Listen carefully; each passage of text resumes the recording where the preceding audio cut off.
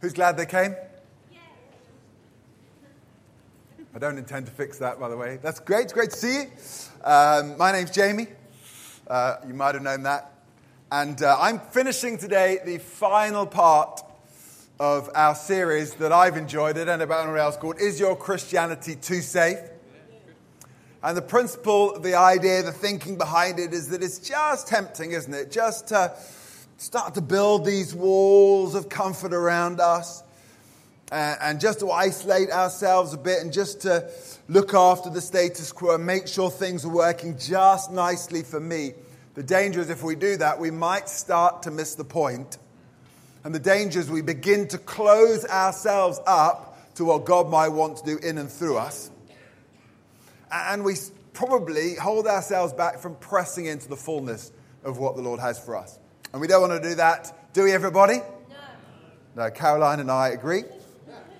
So, the final part of the series, so no doubt you are chomping at the bit. No doubt the question is, where, Jamie, would you like me to stretch now? You know, you've already got me worshipping my heart out. You've already got me responding radically. I'm praying dangerous prayers now by the minute, if I'm honest. I'm embracing all the mess, any mess that I can find. I'm loving like a tiger. Well, do you know what? I think I've left the best till last. And today I'm going to talk about probably the biggest stretch of all. And that is, will you trust God with your money? Uh-oh. So I reckon there are three ways that people teach on money. The first way is to ignore it, because it kind of agitates people. It's a bit challenging. I think probably because money is very personal to us. And that's something we do tend to close the door around. And I suspect that's why Jesus talked about it so much. So number one is to ignore it. Why would you ignore it? We all have it. We all deal with it on a daily basis. We can't afford to ignore it. So we're not going to do that. Number two, way number two is you better obey God or else. That's number two. Number three is we have before us a fantastic opportunity to trust a God who can do so much more than we can. Okay, let's have a vote. We'll cut straight to the chase. Who thinks it's going to be number three this morning? You're quite right. As usual, the overriding principle is this. Are you going to do it your way and thus get your best results? Or are you going to trust God's way and open the door to supernatural intervention? You see, in the context of this particular series, you can play it safe financially. You can use your money to keep you and yours comfortable. And after all, who doesn't like comfortable? I love comfortable. You know, you can even dig a hole in the ground, as it were, and bury your talent. Or you can choose to take a risk on God. You can choose to really take him at his word. You can choose to take his promises dead seriously. You can choose to buy into the principles of sowing and reaping. And you can ask God to make you radically generous. And so that's what we're going to do today. But before I can get too far into that, I want to deal with the root issues underlying this topic. And they are, number one, whom do you trust? And number two, whom do you serve? Good questions? Fair questions? And in the context of both of those two questions, Jesus made it absolutely crystal clear that it will either be him or it will be money. He made it crystal clear that you cannot trust both. You cannot serve both. Just quickly, for the sake of time in Matthew 6, right in the middle of that amazing Sermon on the Mount. Matthew 6:24, Jesus said, "No one can serve two masters, for you will hate one and love the other." Think about that for a second. You will be devoted to one and despise the other. You cannot serve God and be enslaved to money. You cannot. Backtracking a couple of verses, in verse 19, Jesus also said, "Do not store up for yourselves treasures on earth, where moth and rust destroy, and where thieves break in and steal. But store up for yourselves treasures in heaven." And here's the kicker, verse 21. "For where your treasure is," anyone confused about what your treasure is, by the way? "For where your treasure is, there your heart will be also." In other words, your attitude to money cannot be separated from your attitude to God, vice versa. You either have money or money has you. I've heard it said that money is a wonderful servant, but a terrible master. And as we read in Matthew chapter 6, jumped out to me, if you are devoted to money, you will inevitably come to despise what God says about it. And Matthew 6, verse 21, your heart will gravitate to where your treasure is invested. It just will. You cannot break those principles. So here's the challenge.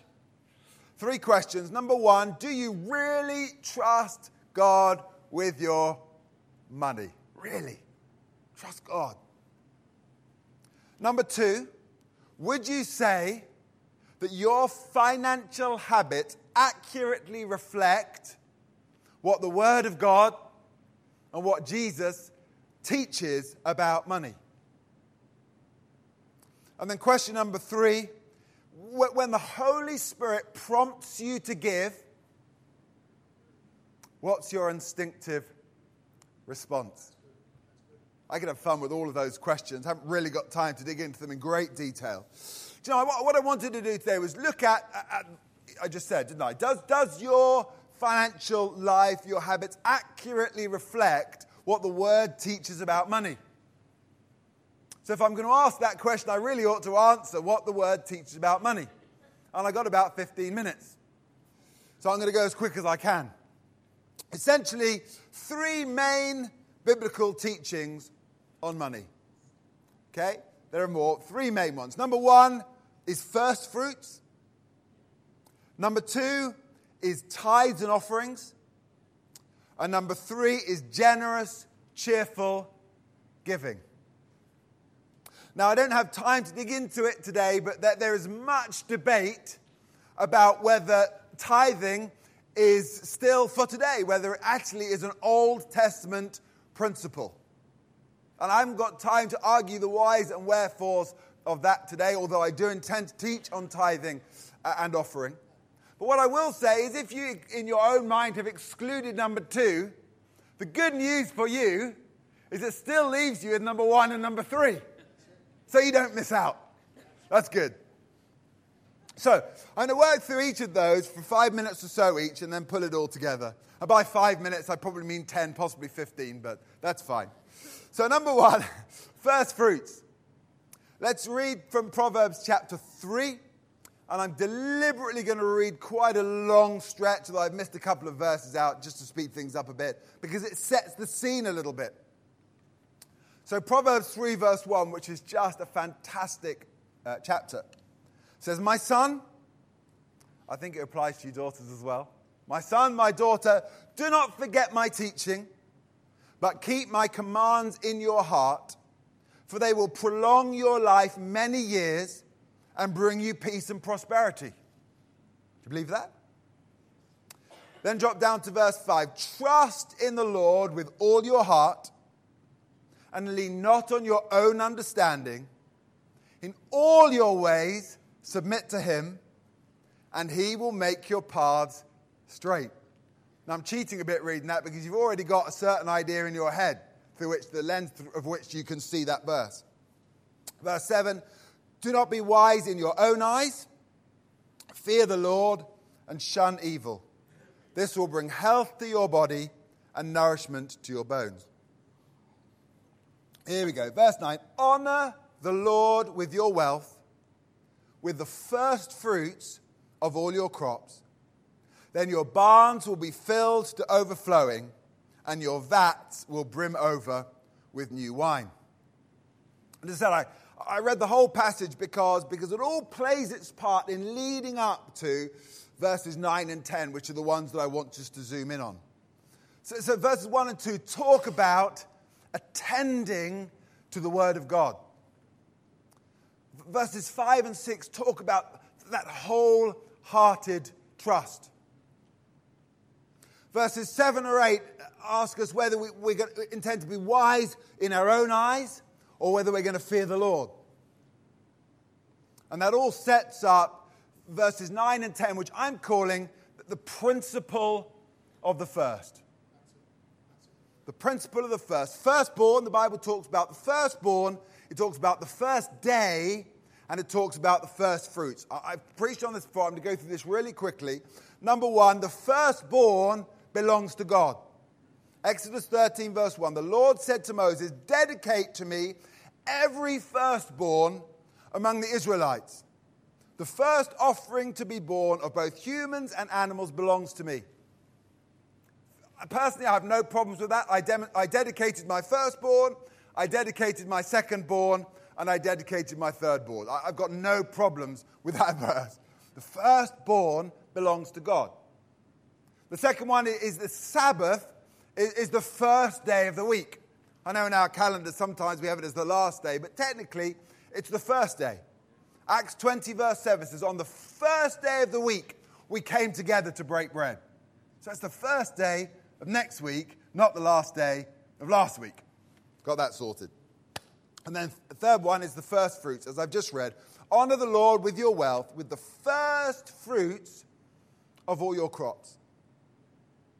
So I want to talk just briefly about the principle of the first. The principle of the first is not about an egotistical, demanding, attention-craving God who's sitting in heaven with his thumb in his mouth saying, if you don't give me your first, I'm going to sulk. Okay? That is not what we're talking about. What we're talking about here is that God knows that what has hold of your heart has hold of you. And God knows that if we get everything in the right order, he knows what happens. God knows what happens when we get everything in the right order, and he knows what happens if we don't. And so he says, love God first. He says, seek my kingdom first. He says, give to me first. And so we should give God the first of our time, and the first of our affection, and the first of our service, and also the first of our wealth. But there's good news here. I didn't read just then, verse 10, it says, if you will do that, then, consequence, your barns will be filled to overflowing, and your vats will brim over with new wine. But back into Matthew chapter 6, just hinted at it.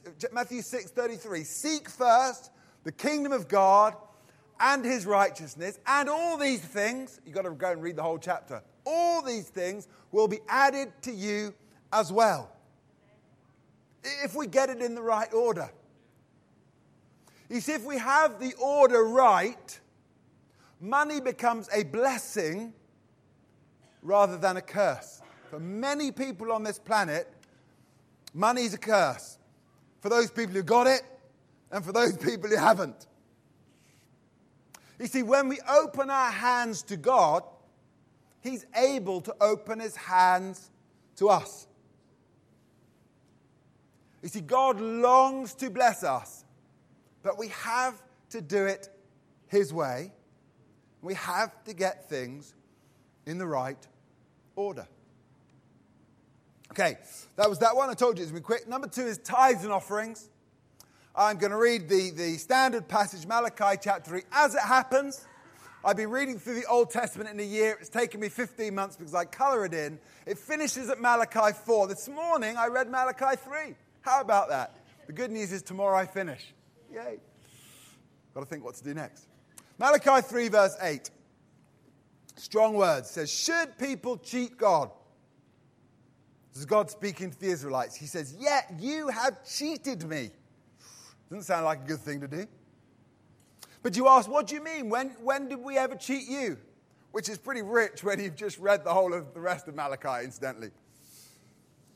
And God says, you have cheated me of the tithes and offerings due to me. He says, you are under a curse, for your whole nation has been cheating me. Verse 10, bring all the tithes into the storehouse, so there will be enough food in my temple. If you do, says the Lord of heaven's armies, I will open the windows of heaven for you. I will pour out a blessing so great, you won't have enough room to take it in. Try it. Put me to the test. Your crops will be abundant, for I will guard them from insects and disease. Your grapes will not fall from the vine before they are ripe, says the Lord of heaven's armies. Then all the nations will call you blessed, for your land will be such a delight, says the Lord of heaven's armies. Okay, so the idea here, the summary is, the idea is that the tithe belongs to God.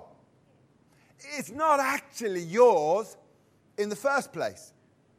And that God asked you to honor him with the first, previous principle, the first tenth of your income. That God invites you to trust him, and God invites you to do it his way. And the thing is, as we read through that verse, in doing just that, what you do is you place your finances under an umbrella of blessing. And then there's this extraordinary promise that God can do more with your 90%, if you do it his way, than you can do with your 100% if you do it your own way. That's the miracle of the promise. But let's go back to the start, to verse 8. Malachi 3 starts with a striking accusation from God to his wayward people. And they were wayward. Verse 8, you have been cheating me. That literally means you have been robbing me. In fact, that's how most translations render it. You have been robbing from me. Now here's a simple statement of truth. You can only rob something from someone if it actually belongs to them. So you can only be robbing God of that tithe if the tithe belonged to them in the first place. Otherwise, you wouldn't be robbing, would you? Hence the statement, the idea that the tithe actually belongs to God. It's never yours in the first place. Then he goes on to say, because you've done this, because you've been robbing from me individually, in fact, as a whole nation, because you've been doing that, you've actually placed yourselves under a financial curse. And he uses that word. What you've done is you've stepped out from under my blessing because you've disobeyed my word. And surprise, surprise, doing that has brought some negative consequences. Then let's look at the next verse. This is God's command. I can feather it nicely. This is what the Lord asketh of thee. But it's actually a straight imperative. Verse 10, bring all the tithes into the storehouse. Bring all the tithes into the storehouse. In this case, the temple, essentially saying, bring all the tithes into my house. That's the command, that's the imperative. But then look at the next slide. Look at the stunning promise. Before we start feeling sorry for ourselves, let's start looking at the extraordinary promise that comes next. God says, I will open the windows of heaven for you. I will pour out a blessing so great, you won't have room enough to take it in. Anyone fancy the windows of heaven opened right above their head? What about a blessing so great you won't have room enough to contain it? That's what it says. I don't know about you. I could squeeze just a little more into my bank account, if I'm honest. But here's the kicker. Look at this. At the end of verse 10, it says, try me. He says, put me to the test. Essentially, God's saying, come on, here's the principle, guys. Test me out. As I understand it, this is the only time in Scripture where God specifically says, in this, I want you to test me. As I read this, it's almost like a dare. Go on. Give it a go. Take a risk. Try it out. Yeah, I know this is your income. I know it's your hard-earned corn. Literally, I know it's your family's livelihood. But are you going to trust me or not? And you know, when push comes to shove, it nearly always comes down to, will you trust me or not? But then look at the benefits. Verse 11, your crops will be abundant, for I will guard them from insects and disease. Your grapes will not fall from the vine before they are ripe, says the Lord of heaven's armies. Then all nations will call you blessed, for the land will be such a delight, says the Lord of heaven's armies. In other words, trusting God with your tithe places you under divine favor and divine blessing.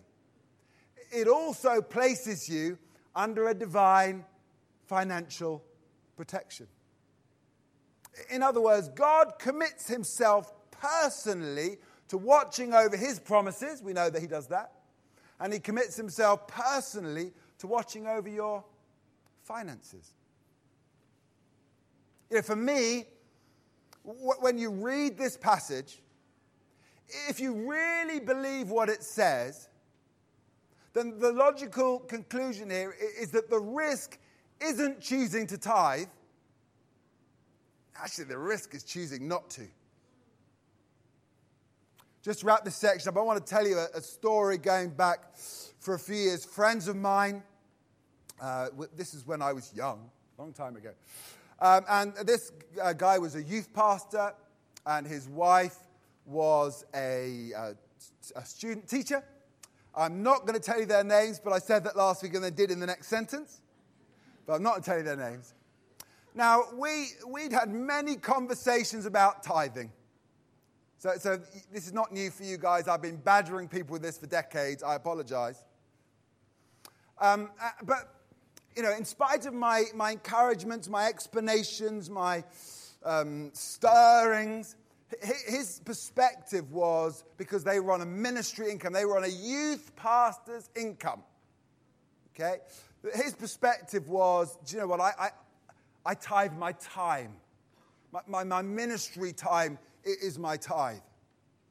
And in very subtle, gracious, merciful fashion, I probably pointed out in this particular chapter, that's not what it's talking about. And so there was this constant encouragement for me to this husband and wife just to put God to the test. You know, God has said, try me, test me. Anyway, at some point, I had a very excited conversation with this young man. And he excitedly shared with me that day, someone had bought them a brand new, rather flash spanking nice new television. Which when you're on a youth pastor's salary, that's a real blessing, right? But that wasn't the kicker. The kicker was that he reported back that he and his wife had just decided that very week that they were going to do this. They decided they were going to step boldly into this principle. They were going to take a risk on the promises of God. And it did not take God very long to start acting on his promise. I love that story. Number 3, generous, cheerful giving. This is jumping into the New Testament now. 2 Corinthians 9, verse 6. Again, a reasonable stretch here. And it says this, remember this, whoever sows sparingly will also reap sparingly. And whoever sows generously will also reap generously. Each of you should give what you have decided in your heart to give, not reluctantly or under compulsion, for God loves a cheerful giver. Why? Because it reminds him of Jesus. Verse 8, and God is able to bless you abundantly, so that in all things, at all times, having all that you need, you will abound in every good work. Verse 10, now he who supplies seed to the sower and bread for food will also supply and increase your store of seed and will enlarge the harvest of your righteousness. You will be enriched in every way so that you can be generous on every occasion, and through us your generosity will result in thanksgiving to God. I apologize if that passage is a little too subtle for you. So, going back to the start of that, verse 6 is the eternal principle of sowing and reaping. And we're given a choice essentially here. The choice is, on one hand, to sow safely and to sow sparingly. On the other hand, we can take a risk and sow generously and lavishly and boldly. And of course, as it says, you will reap accordingly.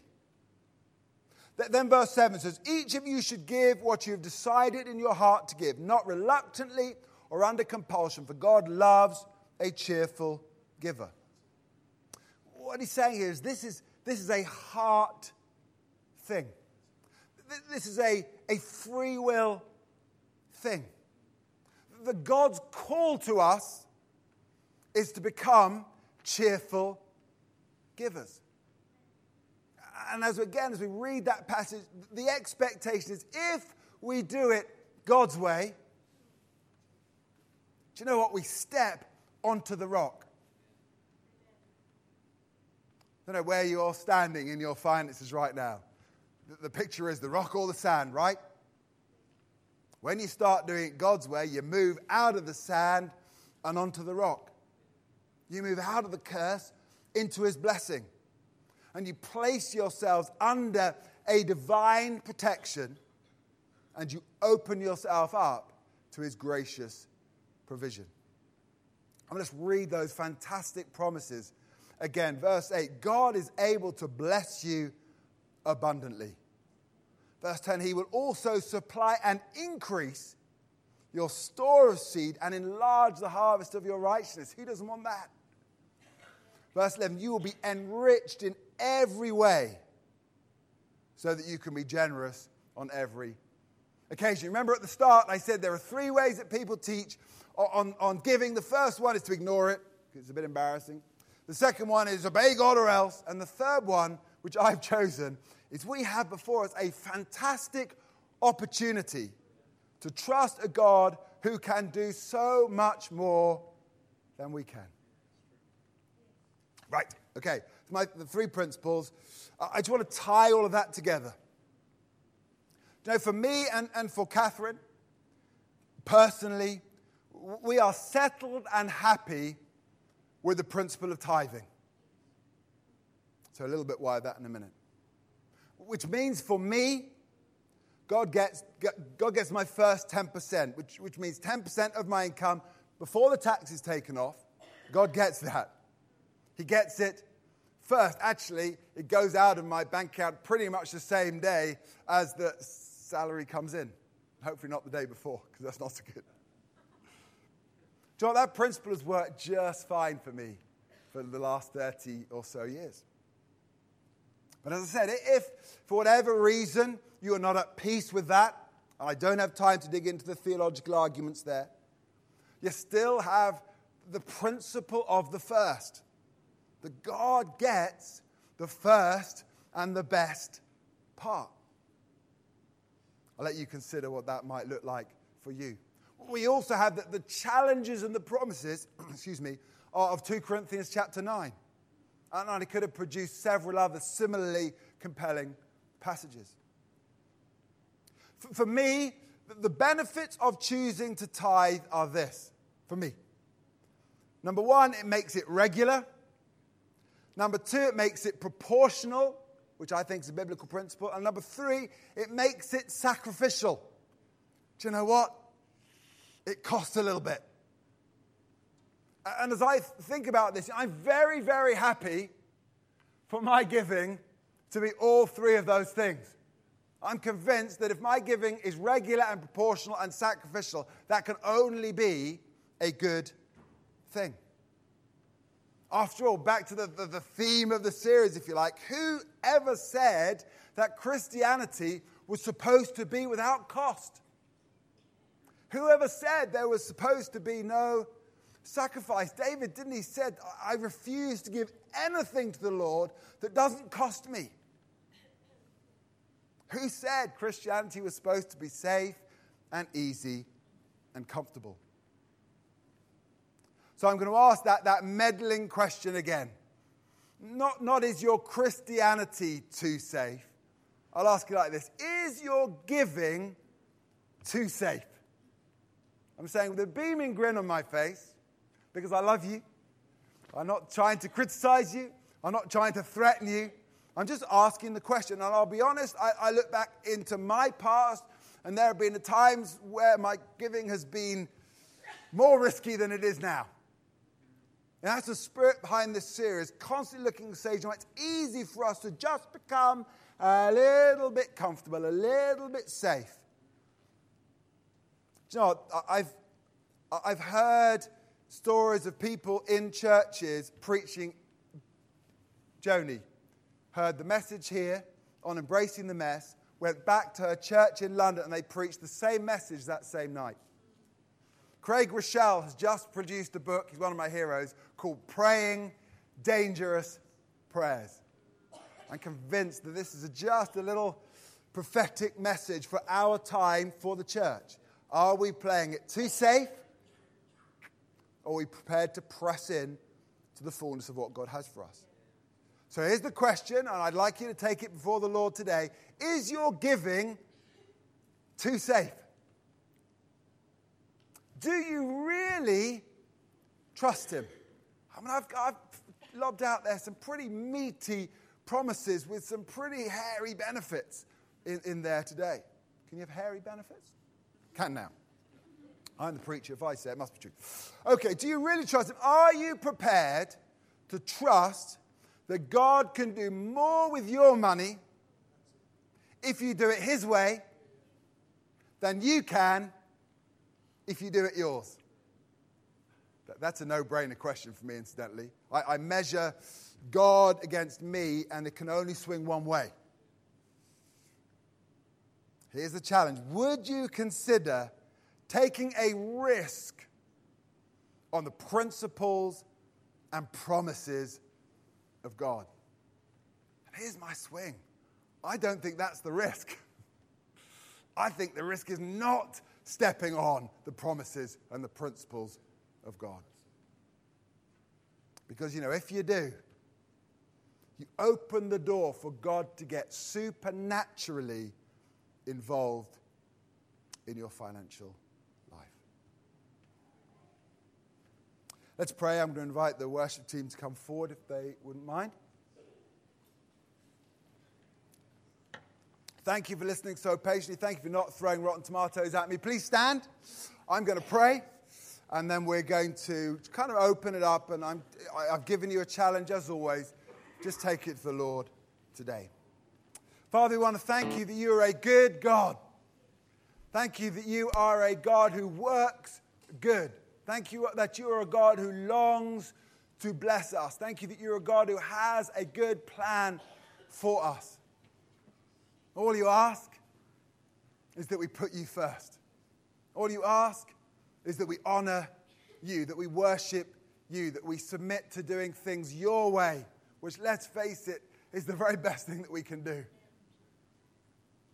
So, Lord, in this area, I know it's a hot button issue for all of us. We all have it. We all deal with it on a daily basis. Holy Spirit, I just ask you to speak to our hearts today. The challenge is, have we become, or are we just a little too safe? When the Holy Spirit is whispering, are we listening, or are we tucked away where it's safe and comfortable? Or are we prepared to say, God, if you say give, my answer is how much and how soon? Holy Spirit, come show us individually how we should steward our finances for your glory. In Jesus' name, amen.